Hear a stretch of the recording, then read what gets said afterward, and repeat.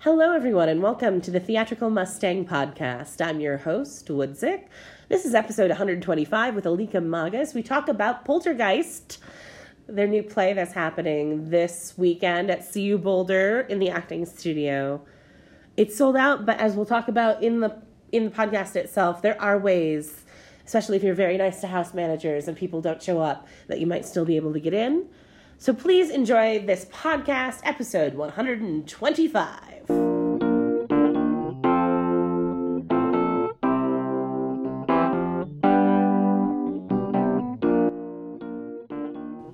I'm pleased to welcome an amazing playwright, Alika, to the podcast. Welcome to the Theatrical Mustang Podcast. Oh my God, hi, thank you.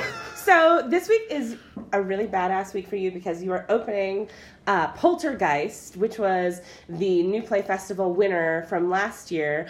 Can you just, let's jump in. Where did this play come from? And kind of talk me through the development process of that first seed of an idea to having a full production in the studio. Okay, well, let's jump right into it, I guess. We're going to get, real personal and feelsy real fast. Do it. I'm so excited. It's why I do art. So Poltergeist really came from this idea. So I was going through a really rough time when I started college. Yeah. I had a really good beginning of freshman year. I was not on medication for the first little bit. Yeah. I had been diagnosed with just general depression and anxiety when I was in high school. And turns out that was not the case. I'm actually bipolar 2. Okay. And so I was off medication for a little bit, went back on it, and then in the meantime was seeing this guy. And we were going out for about 2-3 months. And then it was going really well. You could hear it coming. And then all of a sudden, we were making plans for the summer. I was going to go down, road trip, all that, cutesy, queer jazz. Yeah. And then the night that we planned that was the last I ever heard from him. What? Yeah. And so because of that, that mixed with being on the wrong medication, mixed with just not knowing what was going on, I ended up having quite the mental breakdown that summer, and then ended up having to move all the way back to Colorado. Took a year off and then ended up here. And so on that first year back, I was trying to do a lot of processing around what was going on because I had all these questions in my head, was there something that I did? Was there something that was wrong with me? All of these things that essentially centered around this guilt of thinking that there had to be something wrong with me and that had to be related to my brain because that was the only thing I could pinpoint it to. Yeah. And it got to the point where one night I was monologuing to myself and I was like, God, for how caught up I am in this, it's as if this guy never left and I'm just dating his ghost. And then all of a sudden I was like, oh my God, that's a thing right there. And so I started writing. And I think that the interesting thing is that it actually started, rather than being a story, it started out more as just this way to remove myself from the situation and process it. Sure. Which is something that I've come to really wholeheartedly believe in when it comes to dealing with mental health, is just being able to find that artistic outlet to just remove yourself from the situation and be all right, so what's all of the different facets and ways that I can work through this. And so that was basically the basic seedling of the idea. Yeah, and how quickly would you say that did this sort of pour out of you? What was your writing process for that first draft? The writing process for that first draft, it was really interesting because the idea of where to set it and kind of how to build the characters came from 2 writing exercises that I did in Sarah Johnson's playwriting class, which is where this was really born. Yeah. And Sarah looked at these 2 scenes, was hey, I think that if you marry them and put them to this idea about the ghost that you have, that you really have something there. And so then I started putting those together, and then it literally just kind of fell out of me. Yeah. It was that one of those really cool moments where you're having that creative spark where it doesn't even feel like you're trying. You're almost just channeling. Yeah. Right? Yeah, exactly. So that was the initial process of it, and I finished it for that class and then didn't touch it for a while, and just kind of let it breathe. And then how much time between having a completed draft and then submitting it for the play festival? Let's see, that was June, July, August, September, October, November, December, 7 months. Okay. Yeah. So it sort of sat and marinated a little bit. And then who directed your staged reading last year? So the stage reading last year was directed by Justin Johnson. Great. Yeah, and then he was able to come back and direct like the Yay. actual workshop production Yay. this year, and so that was a really cool follow through because we were already on the same page. Right, and then when it was chosen for this season, going into did you sit in on those auditions with Justin, or were you sort of like, Justin, you go forth and you choose the best people? It was kind of a mixture of the both. I did sit in, but I have always trusted Justin's casting over mine. Justin is that's his superpower, right. Is casting. And so the entire time I just kind of sat in and just was there to bounce ideas off of and like just little insights about the characters that might help us cast. But like at the end of the day, Justin had the reins on that. Yeah. Can you talk me through your cast members for this world premiere production? Oh God, it is a world premiere. That's interesting. You gotta. That's one of the things that I will say both for you and for our listeners. Like, learn how to language your stuff as fancily as possible, as early as possible. I don't know if fancily is the word, because that's what I feel like. That's what this industry is about. Like, you have to. It's not even humble brag. You have to take the humble out of it and have to be like, oh yes, I'm helping to produce the world premiere of this award-winning production. Yeah, you want me. Anyway. Wow. I mean, that is a way to spin it. I think I'll start doing that. That sounds so like, oh, like. But like when this goes on to be like a published dramatist or scripts play, whatever, Samuel French, like, tell me about the 4 names that will be under the original production of it. Oh God, four beautiful humans. So currently our cast right now is we have Victor Longman playing Henry, who is the kind of the lead role there, even though it's very much an ensemble piece still. Yeah. And then we have Chris Castaneda playing Dylan, and I really hope I did not mess up the pronunciation of his last name. That's something that like I always look at and I just freak out. I'm like, there's so many vowels. And then we have Cody Snyder playing Kit, the love interest, and then we have the wonderful Jules Murtha playing Ash, the manager of the gay bar. And all of these human beings, like, I have so much respect for them. They're like, I know that the material's really hard, but I never really put myself in their shoes. To respect exactly how hard it is to do that every night. But there are a few times in which Chris was in a dance concert for the very first week. Yeah. So I had to sometimes just before, like, there would be an hour and a half when he was doing dance rehearsals before he was able to come to rehearsal, and I'd have to go up and read in the scene. Yeah. And just living up there, I was like, oh my God, humans. I don't know how you do this, much less, like... Right. Now we're at the point where they have to do the whole thing like every night, and on Saturday they have to do it twice. Yeah. And just the level of sincerity and honesty and experience that all of them bring to this production, because we're also very, very lucky to be in a room of entirely queer artists in putting on this new piece that's about just queer lives in the face of like mental illness and stuff like that. And so that's been a really powerful thing to see, is that we're all on the same page. And that there's this common understanding that none of us have to like kind of start jumping through hoops for other people just to try to like explain and be and like hold that space for someone who's like learning or just doesn't have that experience. Oh my gosh. That we're all there already on the same page. Well, there's so much I want to talk about what you just said, and you said it so beautifully. But that thing of ambassador fatigue is real. It is.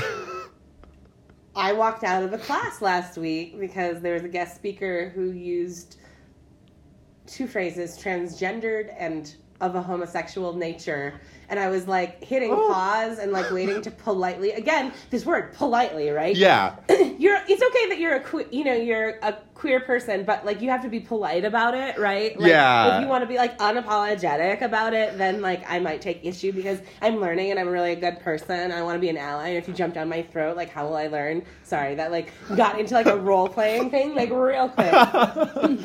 But I remember that space of like, I'm waiting to politely correct him on this one word. And then I was just like, homosexual nature. And like my body reacted and like took me out of the room before I, like, could verbalize it. Because, like, what? Are we looking at a 1930s propaganda film? Homosexual nature?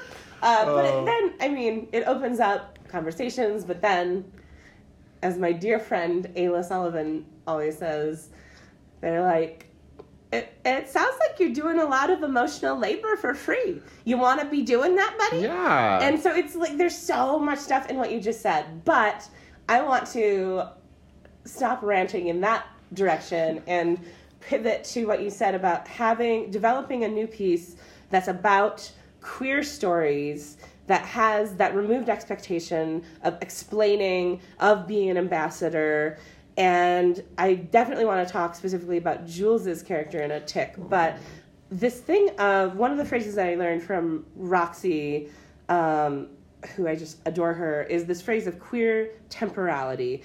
And I don't know if I have like the best definition of it, but my definition of this space is when we're in these spaces where they're all queer identified folks, we have a different relationship with space and time because it just feels like time is short and endless at the same time. Would you say that you've experienced that or something like it in the rehearsal room? In the rehearsal room, like I've been introduced to the idea of queer temporality again, actually through Roxy's class, and then I love her so much, and like it has this interesting thing of there is this sense of the temporality and where we all come from, because that's just a part of the queer experience at this point in time, unfortunately, with the way that we've been, marginalized and all of the history and the baggage that we carry, just collectively as a group conscious from that. But in the actual rehearsal room itself, we've been able to create such a safe space that it feels almost like it's not a liminal space, but it feels set aside from everything else and almost eternal in that sense. Oh my God. And so it's been a really beautiful contrast to what you're used to, like walking around on campus and knowing that you're one of the few. Right. And that there can be a lot of hardship in trying to find people to collaborate with and make art with, especially when that's where the vast majority of the art that I like to try to make comes from. But being able to be in that space together is it almost, because we're all family at that point, it feels like there's nothing else outside of the room except still that the art that we're making, and it almost expands it beyond this idea of temporality. And that's been a really beautiful feeling to feel every night. Yeah. So I just like want to wrap myself up in that sentiment like it's a leopard print Snuggie. It's beautiful. it also sounds like a fantastic Snuggie to wrap yourself I know, right? The Snuggie of queer temporality. Trademark Roxy. Sorry. Any hoozle. Let's talk about the development of Jules's character. Yes. This character wasn't originally written for a non-binary assigned female at birth person, correct? It's evolved into that a bit? It has evolved into that. It's actually evolved past the assigned female at birth. Great. We used to have the name Nadia for that, and then I actually believe it was something that Justin mentioned that you mentioned to them, actually, that there's this idea of like, well, why does that matter? And then me as still like a queer and gender questioning human being, I was like, oh my God, you're so right. How did I miss that? And so we changed and so then I wanted to change the name after that point to something that was just way more in the middle. Yeah. And then just turn it into a gender queer human. Right. Just because we don't see that at all. Right. And I think that one of the big reasons that came about was originally, the role of Ash then was going by Nadia in the script, was actually just supposed to be a cisgendered female human being. And then the wonderful and amazing Beck Schmetzel played them in the first staged reading, and that kind of got my brain turning. And then over the summer when I started confronting a lot of the gender feelings that were starting to bubble up inside of myself, I was like, no, this is really a voice that we need to put in here, but not in the way that it's preachy or that it's like holding someone by the shoulders and screaming at them, which I think that in a way, especially when it comes to that identity and the kind of backlash that can like kind of conjure up from people, that is something that we definitely like need the space for. But with the way that the piece has turned out, I wanted to have just this genderqueer individual who's just there and living their lives. Because at the end of the day, that's how like I got introduced to the concept, is like I just started meeting people and I was like, oh my God, like, what is this? And then I started interacting with it, and there was so much truth in that genuine introduction there. Yeah. That that's just something that I've been really wanting to show at the piece, is that there are queer individuals out there of all different orientations, all different gender identities, that just exist and experience so much else beyond like coming out and all of those other things that we see in the media. And so, especially in all of the gender politics that are coming up, I thought that would be a really powerful thing to have in there, of just have this experience that's there, that's very truthful, because that's how it exists in the real world. Yeah, it's not all about transition or pain or trauma. Yeah. Or advocacy. Like, there are plenty of, you know, trans and gender nonconforming individuals who are just really boring most of the time. And, like, that's what a lot of my friends and I say, like, we want, like, we want the bar managers. We want, like, the boring, like, door person or whatever. And just how it's so easy. You just, as a playwright, you just make the choice to, like, change the descriptor in the casting notice, right? Like, that's not that hard to do. Yeah.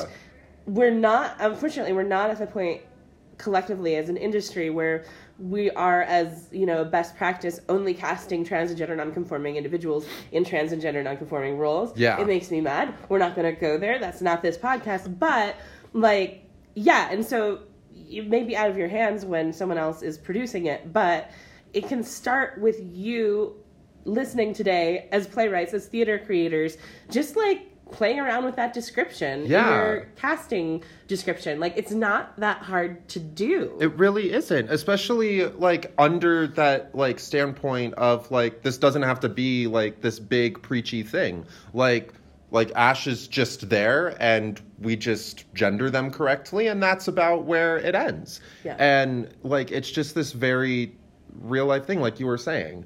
And it was a very like remarkably easy thing to do. So, yeah, and casting is so in binaries right now. Yeah, you heard it here first, folks. It was remarkably easy to do. Challenge your darn self. Yes, just queer stuff up. Queer stuff up. Yes. So the run is sold out, as is the case with many acting and studio shows. But if folks are listening to this and they really want to come, how can they get on the wait list and maybe get in to see this world premiere production? So how to get on the wait list is, for acting studio shows, it's almost always guaranteed that at the very least, like, the first 5 people who are on the wait list are going to get in. Since the tickets are free, people tend to either forget about it or it slips their mind and there's not really a consequence for doing so because they didn't put money into it. So there's typically like at least a few seats every show. And so in the past, the way that I've done it is you just show up about 30 minutes early, 7 o'clock when the doors open, a little bit earlier if you really want to cement your spot in there.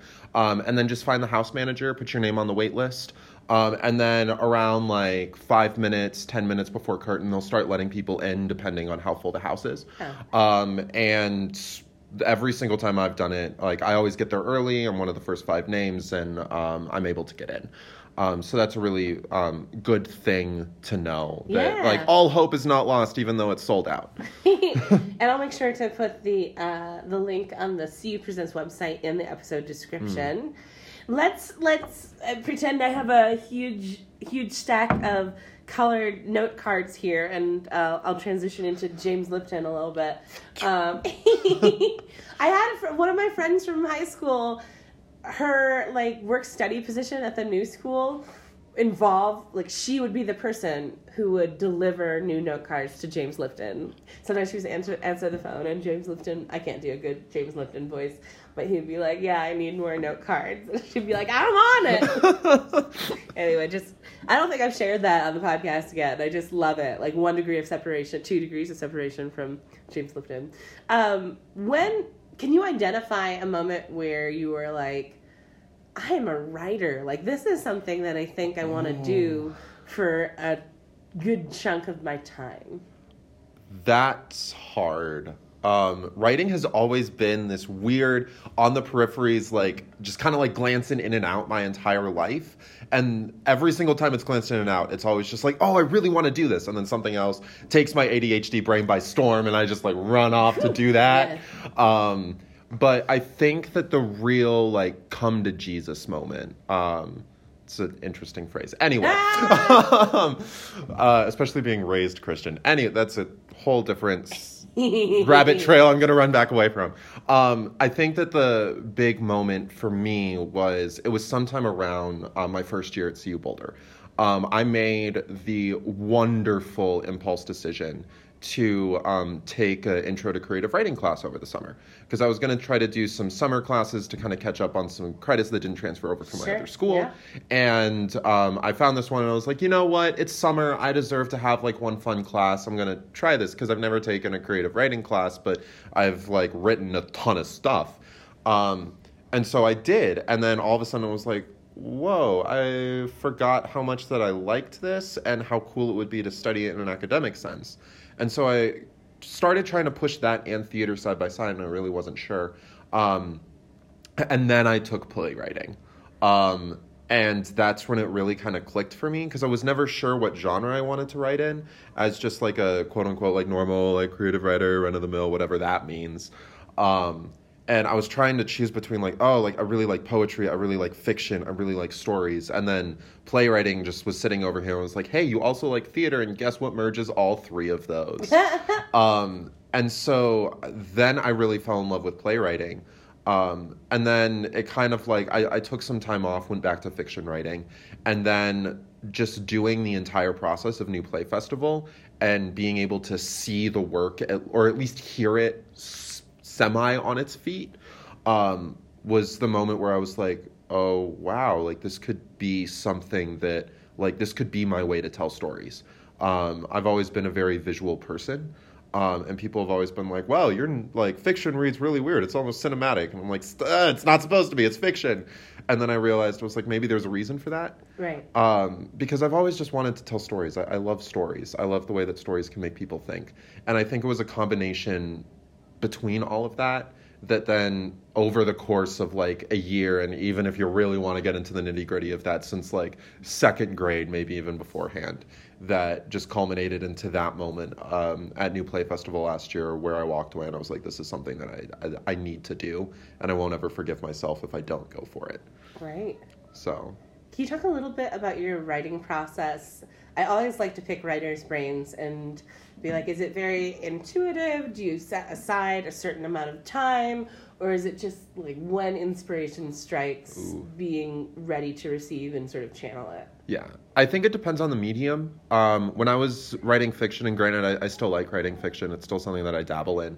That is very much like every day, 2,000 words. Like you're gonna lose the voice that you're building. You're gonna lose like the thematic train of thought that your narrative voice is going on, unless you do that. That was something that I was doing a lot over the summers, is I was just be like, nope, like 2,000 words a day, just got to do it.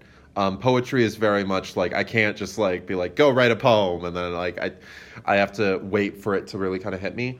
Playwriting is somewhere in the middle of where I try to write, or at least get out ideas, or at least like get some kind of planning idea down on paper as often as I can.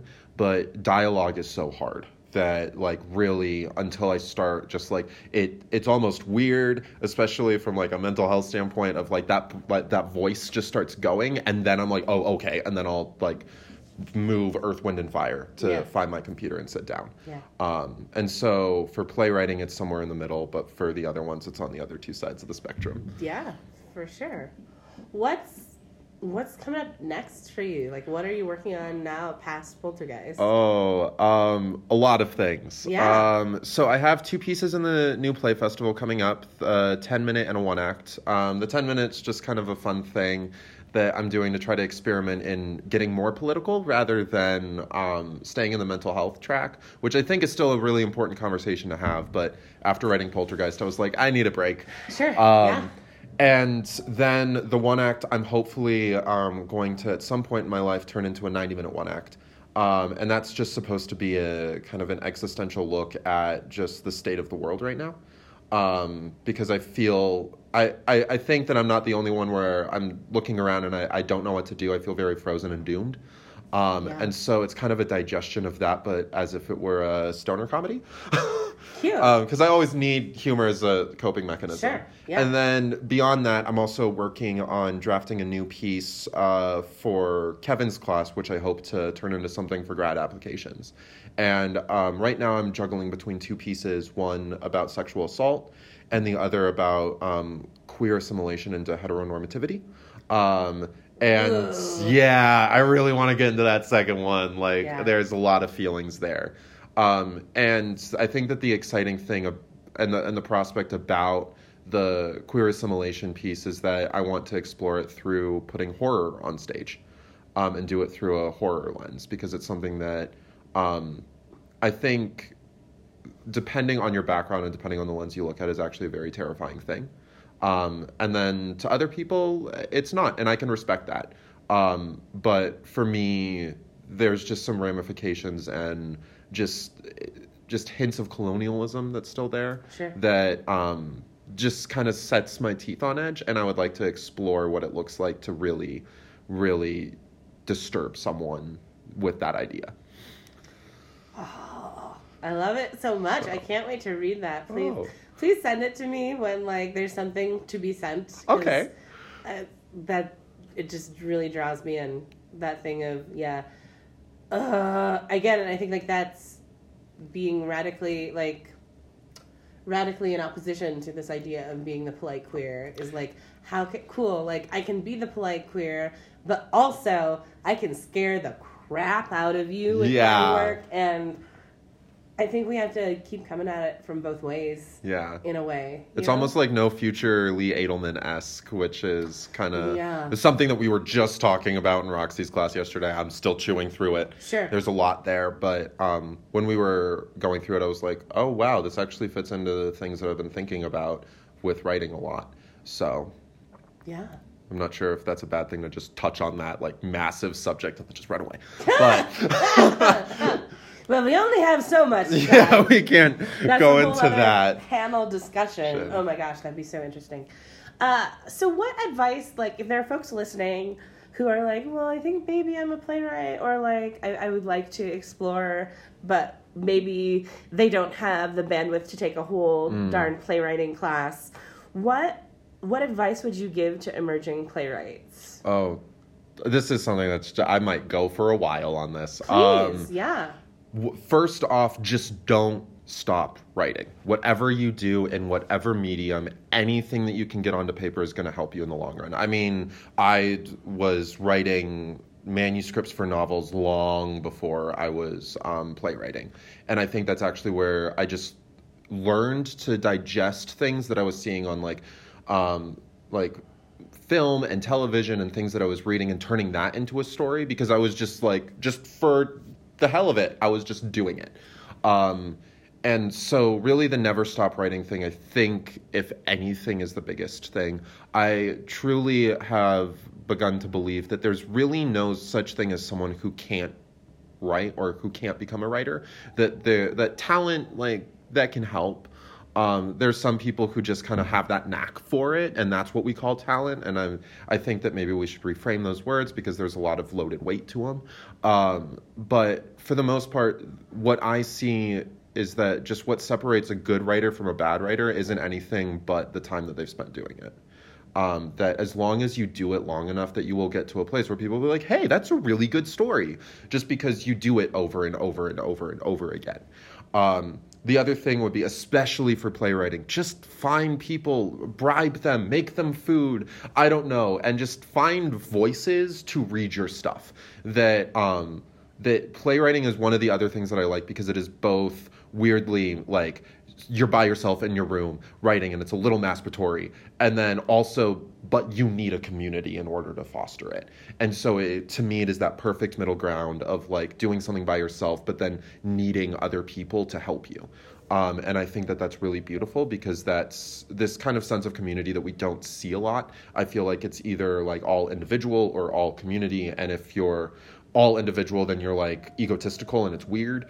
But it's this healthy bridge between the two that teaches you to take care of yourself and listen to yourself, but also listen and value the voices around you. And then my other weird one, and this is kind of a fun anti-capitalist rant, even though YouTube is selling out with their ads, is I would say YouTube. There are so many wonderful YouTube channels out there that cover storytelling techniques, things like character, things like dialogue, antagonists, how to write a good antagonist, how to do a plot twist, how to do a beginning and an ending.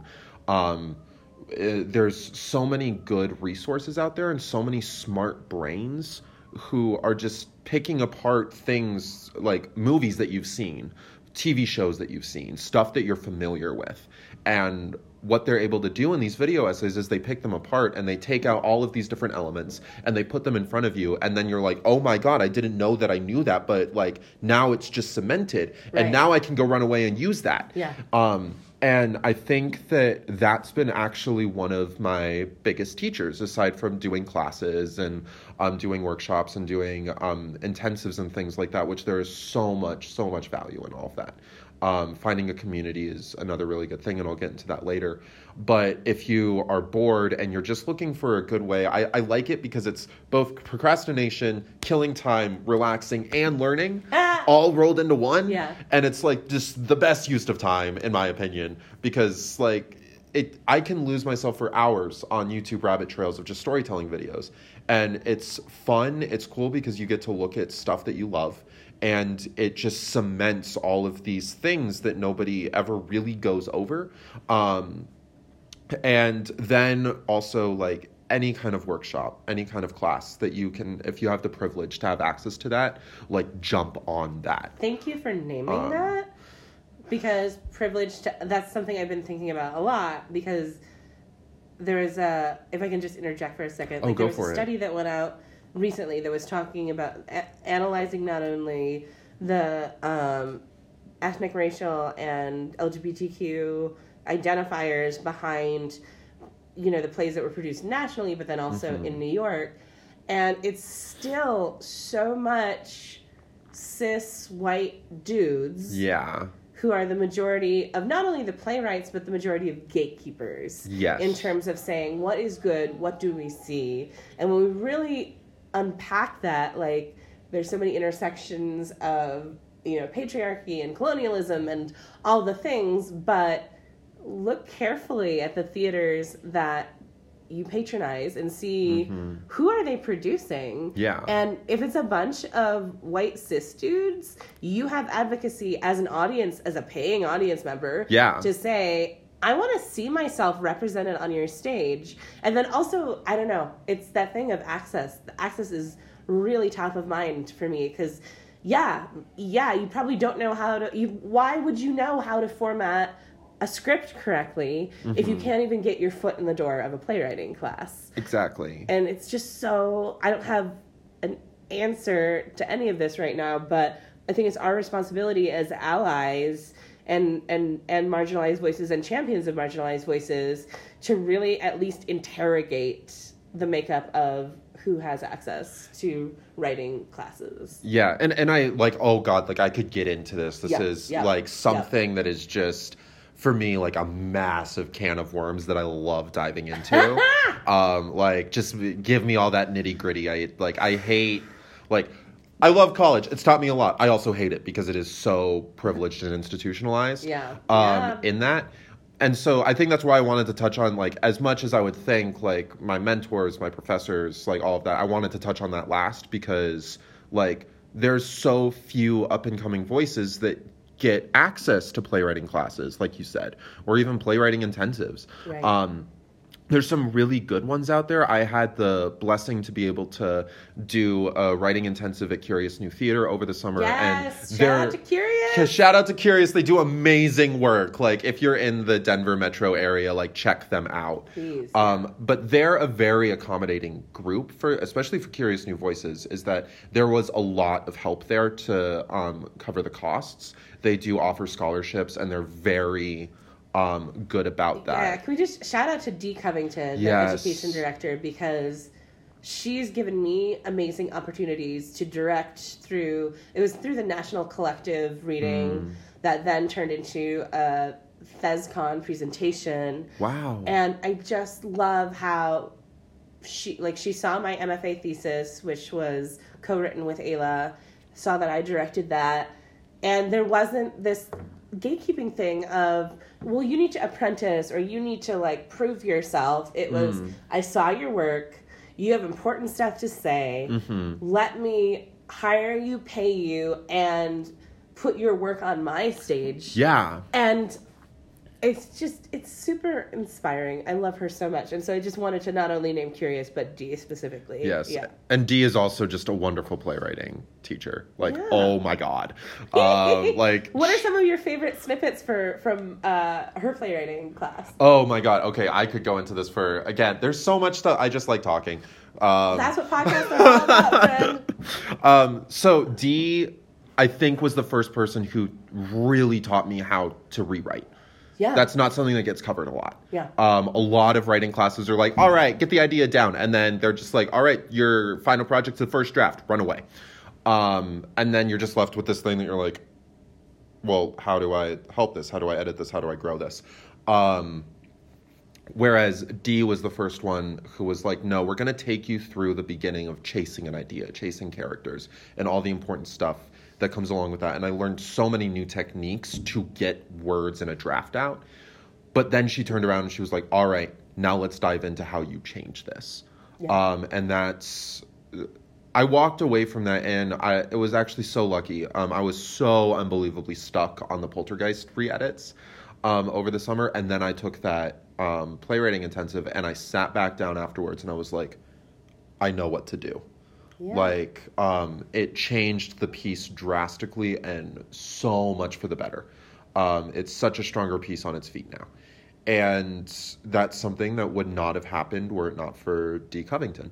And then she also is just the most lovingly encouraging, but also is not afraid to tell you how it is, which I think is something that's a really hard line to walk with being, especially like a creative mentor, because it's like you want to encourage someone, you also want to push them on that path of growth. And she is the perfect like middle ground mother figure of like, no, you're doing really good, but like that is a problem, and let's debate it. Let's get in a little bit of a fight. Defend your point, I'll defend mine, and maybe you'll listen to me, maybe you won't, but like we need to make this known. Yeah. And that's something that's really powerful to have as a growing artist, because you have to get used to that. Like, if you're going to do art, you have to get used to people who are going to tell you how it is. Sometimes people are not going to be anywhere near as like graceful about it as Dee is. Yeah. Because like that's a real blessing to get to start a thing. And I'm so glad that she does education with like middle and high school students, because like that's where this starts. And she is such a good voice and representative for that. Like I've never gotten to see her teach that, but I have like just in the way that she ran the room at Curious New Voices, like I have zero doubt. So that I'll cut my rant short because I know we don't have much more time, but that just, if you have the opportunity to ever like be like mentored in any way, shape or form by Dee, like go for it. I second and yes, and the crap out of that statement. We love you, Dee. Yeah, just to sort of, as we sort of wind down our time together, what I'd love to ask playwrights, and I know this is like a really hard question, but can we maybe close out with one or two of your favorite lines from Poltergeist? Oh, this is okay. Oh no. Okay. Let me think on that. One of my all-time, it's not a line per se, it's an exchange. And Justin actually pointed it out to me. It wasn't like I put it in and I was like, oh, this is really powerful because this describes like what's going on. And then I didn't realize it was the entire play in a nutshell. And then Justin was like, that's the entire play in a nutshell. And I was like, oh my God, you're right. And so now it's become one of my favorite exchanges. But it's when Henry is sitting at the foot of his bed next to the ghost of his ex-boyfriend Dill that he can't quite get over. And he's trying to explain why he doesn't need another person in his life to Dill. And so Henry says, like, well, remember, I have you. I love you. And then Dill replies with loved. And then Henry is like, no, love. And it's that... You're making me cry over here. Well, you get to come to Poltergeist and cry even more. And I really like the way that exchange wraps it up is because it's this struggle to look at something and acknowledge that you're holding on to it for a little too long, but you're not able to fully do so because Dill is an extension of Henry. So that means that on one hand, Henry knows that this is a past tense loved, that Dill's not there anymore, but he can't let go. And so for him, it's still in the present tense. And that's something that I think is really powerful. And then there's a lot of other just like really like stupid funny lines that I love. I think just Ash takes a lot of them. Like, just Ash's character in general, I'm going to write an Ash spinoff. I'm in love with them. Oh my gosh, please. There's just like, I'm just like, no, there's so many stories around this human that like happen either years before or years after, but like, I want to see it. And so really, like, if you come see it, just anything by Ash is probably some of my favorite exchanges. And then I think one of my other favorites, and especially that kind of wraps up the show, additionally in a nutshell, and it's this conversation I'm trying to start between the communication between more neurotypical people and people who have mental illness. And the fact that that's a really hard thing to do. Yeah. But I also don't think we should write it off. I've had friends who have been on both sides of the spectrum who are just like, it's so impossible to communicate with them, let's just keep to ourselves. Kind of neurotypical people, I can be friends with you, but I'm not going to date you. I'm not going to get that involved. It's just too much. Right. And then other people who are more like, well, how do we avoid mentorship fatigue? And how do we continue pushing this? And so that's something that I really wanted to explore because I'm on this side of there needs to be a way because like there shouldn't be the separation of people. Right. I'm not for that in any way, shape, or form. And so I think one of my favorite lines on Kit's part, who is supposed to represent the more neurotypical people, is he's pleading with Henry and trying to at least get him to open up. I won't give much more away because it can give away the show in that moment. But he says, but I at least know what, I at least need to know what it is so I can do my best to be there for you. And I think that wraps up my desires for the neurotypical community and my desires for the mental health community, is that there doesn't have to be this full immediate understanding, but that there should at least be openness and transparency to help like rip down that stigma. So then slowly and eventually we can start talking about it and see how we can be there for each other, and that there's no one who can fix the other one, but that there is a way that we can learn to hold each other up. Because I think it goes both ways. Oh, that's a beautiful sentiment to end our time together on. Alika, thank you so much for coming and being a guest. Thank you so much for having me. This was wonderful. Yeah, and congratulations on your world premiere play. Thank I can't wait to see it. And folks, it's always worth it. Speaking from a box office and a house management perspective, it's always worth it if it's sold out to show up early and advocate and try to get your way in to see a beautiful story like this one. It would mean the world to me, so... Yeah, so have a great run, and thank you again so much. Well, thank you so much for having me.